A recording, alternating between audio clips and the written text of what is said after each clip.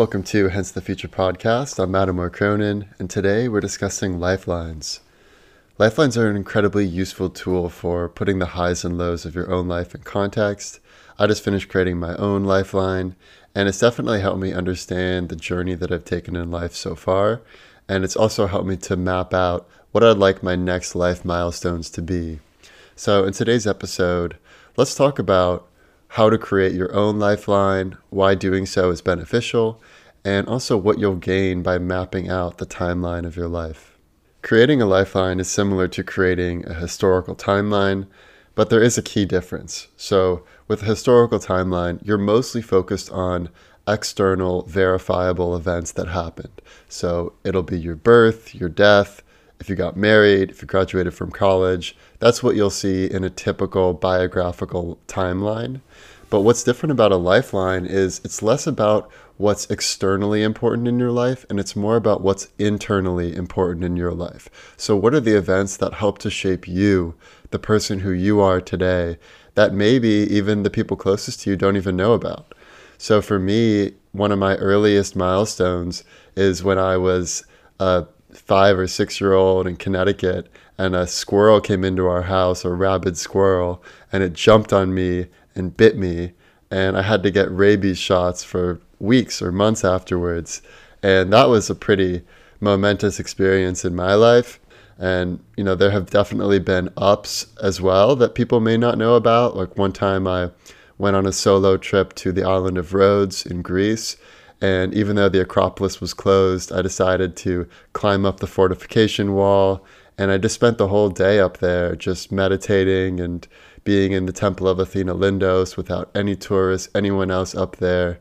And I really just started to recognize how the passage of time makes our own lives so temporary. And I had thought about how on this island, this one piece of land had been fought over by so many different people over the ages who gave their lives just to own this piece of land. And yet here we are thousands of years later. None of those people are around anymore, but the land is still there. So much of what we fight for is useless because it's all temporary anyways. You can't bring your possessions with you to the great beyond. So that was a big insight for me. And I've had other spiritual experiences and things that have really shaped me. So these are mostly what's in my lifeline. They're not things like, oh, I graduated from college on this date, or my wedding is on there because that is both very important to me and very important in the external world. So there will be some overlap. But the main benefit of creating a lifeline is writing down what has shaped you, the person who you are.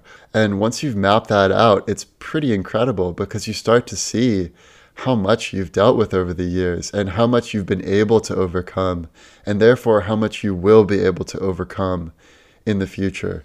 So it's an incredibly useful activity, and I would highly recommend that anyone listening to this try it. And you can do your lifeline on a piece of paper, on a Word doc. It's really easy to do it no matter what sort of medium you're working with. The way I created my lifeline is with this online tool called Enwoven, ENWOVEN.com. And it's a totally free tool. And it's a great way to just map out your milestones so that it's saved, it's in a place that you can refer to later. And I created mine initially years ago when I was part of this group, and that was one of our tasks, was to each create our own lifeline. But I just updated it now with the new milestones that have happened since then. And it's really great to have this lifeline that you can refer back to, and you can add new milestones. And you may also find that milestones that used to be really important to you are no longer as important. Let's talk a little bit about why lifelines work, why they're beneficial. And I have this memory when I used to be pretty depressed as a teen. I was on antidepressants. I was a militant atheist at one point. And this one quote came up where it says that militant atheism is the punk rock phase for smart people. I grew up in a religious household, so I grew up thinking there was this God who was looking at everything you do, and it was sort of this king from an outsider's perspective that's ruling over his kingdom here on earth. So it was a very monarchical Christian way of viewing religion. And when I was a teenager, I realized how none of this really makes sense. Why would there be some separate ruler ruling over his kingdom from afar, sort of like an omnipotent Santa Claus? And the whole thing just made me feel very uncomfortable. There were a lot of questions I had that couldn't easily be answered. So my response was militant atheism, almost nihilism, like nothing has any meaning. What's the point of life? There's all this horrible stuff going on. Life is all suffering. What's the point of it all? And I think a lot of teenagers come to this point. And part of the difficulty is that when you've only lived a handful of years on Earth, it's hard to see that life is full of ups and downs and that everything is temporary. The good times are temporary. The bad times are temporary. And so when I was a teenager, I had this feeling of everything being pointless. And my mom came to me and she said, look, life is full of hills and valleys, hills and valleys. And I think about that all the time now, where now that I have lived, more than a decade on Earth, more than a couple decades on Earth, now I can see that there were some big lows, there were some big highs, and everything is impermanent. So once you take that vantage point, you can start to enjoy the highs and the lows, and you don't celebrate too much when you have good times because you know they will be followed by bad times. And you also don't despair too much in the bad times because you know things will get better from there. And just to round out my own experience with religion, it really wasn't until I started studying Eastern philosophy and Buddhism and Hinduism and Eastern religious teaching, people like Alan Watts, people like Eckhart Tolle. It wasn't until I had gone down those paths that I realized that there is a happy medium, that it doesn't have to be this monarchical king ruler from afar who declares what is such and this group is going to heaven, that group isn't going to heaven. Rather than that, which never resonated with me, it's that the summation of all of us conscious beings is God. So there is God within each of us. And the summation of that is the whole Godhead. And this is to me, was just a much more intuitive way of understanding reality. It felt true to me when I'm deep in meditation or I have some sort of epiphany. I can feel that energy of the cosmic Godhead. And so I can feel that it's within me. And I can also feel it when I'm with a loved one, when I'm with my dog Butters. And you can even feel it if you're sensitive and you're walking through a forest and the energy you feel with trees. And so rather than God being this separate being that's ruling over us from afar, it's really that God is everywhere. He is everything. And you don't have to think of it in the Christian way or the Muslim way or the Jewish way or any individual religion. I think is just one flavor of understanding what's going on. And so once I've took this approach, I've felt way more open to spirituality and just my own life. But the reason why I was able to get there was because I was able to just follow my own curiosity, go down the paths that were compelling to me, and have some perspective in my own life that the bad times will get better, the good times will get worse, and we're sort of all here on this roller coaster, and our job is to enjoy the roller coaster and also make it more pleasing for others and create more human flourishing for all of us conscious beings, because for whatever reason we are all here in this sliver of reality where we're all going through the arrow of time at the same way and we're all entangled with one another. And that's a special thing. We all happen to be born in this time. We're all brothers and sisters if you go far back enough in the ancestral tree. And it's pretty amazing. And even when you think about evolution, the fact that we all evolved from the same single cellular organisms, doesn't that show that we are all sort of the same being, just manifested in different ways? And that allows you to have much more compassion, even for people who are mean to you, even for people who do you wrong, because they just may not be as far along on their journey as you are. And you may be a little bit further than they are. And it's important to help people get a little bit further on their journey if you can. But people also need to find their own way in life. Let's talk about some of the benefits you'll gain from creating your own lifeline. I'd say the first benefit is perspective on your own life, and you'll be impressed with how much you've been able to overcome thus far, and it will make you feel more confident that you can overcome anything that life throws at you next. You'll also gain compassion for others once you realize that everyone is going through these battles, everyone is experiencing their own hills and valleys, and you don't know where other people are. They might have just experienced the rock bottom of their life, and that may be why they're a little bit mean or not as friendly as they might otherwise be. And the final thing you'll gain is freedom. The freedom to realize you can choose your own path in life. You don't have to just go on the same trajectory that you've been going on so far. If you're not enjoying your career, quit your job or start a side hustle and see if that can lead to a more fulfilling outcome. Or if you're not in a relationship you like, break up, find someone else. And it really is up to you. So I think this is a great tool for helping oneself. When you map out your own life, you can see, am I in the place in my life that I want to be? And if you're not, well, then you can look at the past trends and think, what are the next milestones? What do I need to get to those milestones? And that can be really encouraging. Now let's get into the future scenarios. Let's talk about the worst case scenario. Worst case scenario.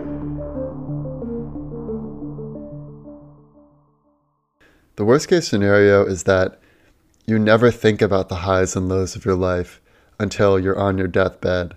And at that point, you may have tons of regret. You may realize that the way you spent your life isn't the way you would have wished to spend it, knowing what you know now. So by doing a lifeline exercise, it helps you come to those conclusions sooner while you still have time to make a change. Best case scenario. The best case scenario is not only do you create a lifeline and map out your milestones that you'd like to achieve next, but you also update your lifeline at regular intervals.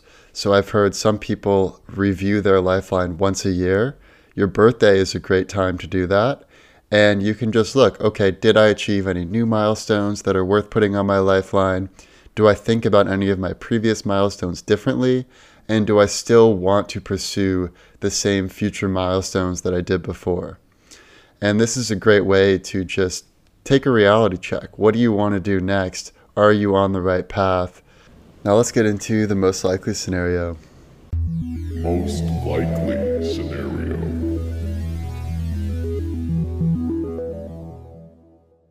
The most likely scenario is that it's up to you. Whatever you do will determine your own life. Of course, there are other circumstances. Everyone gets a different set of cards that they're dealt in life, and you get different cards at different times. But how you play your hand is up to you. And one of the greatest ways to get out of this trap of doing the same thing over and over is to have gratitude, to realize how precious the time we have on earth here really is. Tim Urban from Wait But Why created this poster that maps out your whole life with little squares, one square representing each week, and it maps out a 90-year life, assuming you live to 90. And once you cross out all the squares for how long you've lived so far, you realize how few squares are left. And that can make you really want to live each week as if it's your last. And especially not only considering the weeks you have left in your own life, but the weeks you have left doing certain things you love, whether that's spending time with your parents, if your parents are elderly, spending time with your kids while they're still kids, or doing things that you might not be able to do while you're older, like going skiing or snowboarding. All of these things have an expiration date. And just by looking at the whole broad scope of your life from beginning to end, that can help you really appreciate the present moment. And if you need to make a shift, you can make that shift because you realize that it's not so much about how much you accumulate, how many possessions, how many brownie points you get with your boss or whatever it is. It's all about how fulfilling is life to you and how much are you enjoying the day-to-day, how much are you helping others, how much are you flourishing in the way that you want to flourish. So I hope you enjoy this episode, and I'll see you next time. The past, the present, and the future. Our computer is picking up a strange signal. The past, the present, and the future, baby. What's the world coming to? The past, the present, and the future. The past, the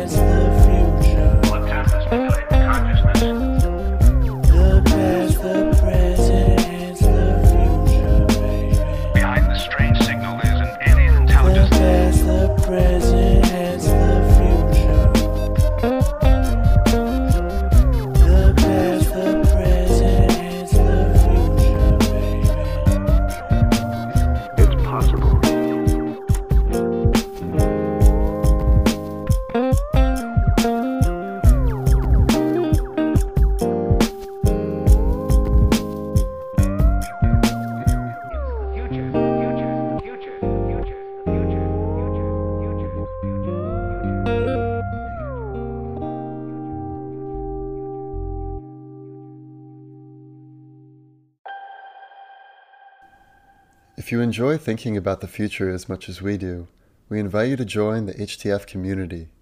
Simply go to hencethefuture.com, scroll to the bottom of the homepage, and add your email address next to the button that says Enter the Void. You can also follow us on Instagram and Twitter at hencethefuture. And, most importantly, we encourage you to please rate and review the show in Apple Podcasts if you haven't done so already. Our team reads and appreciates every single review. Thank you again for listening to today's episode and for staying curious, and we'll see you next week.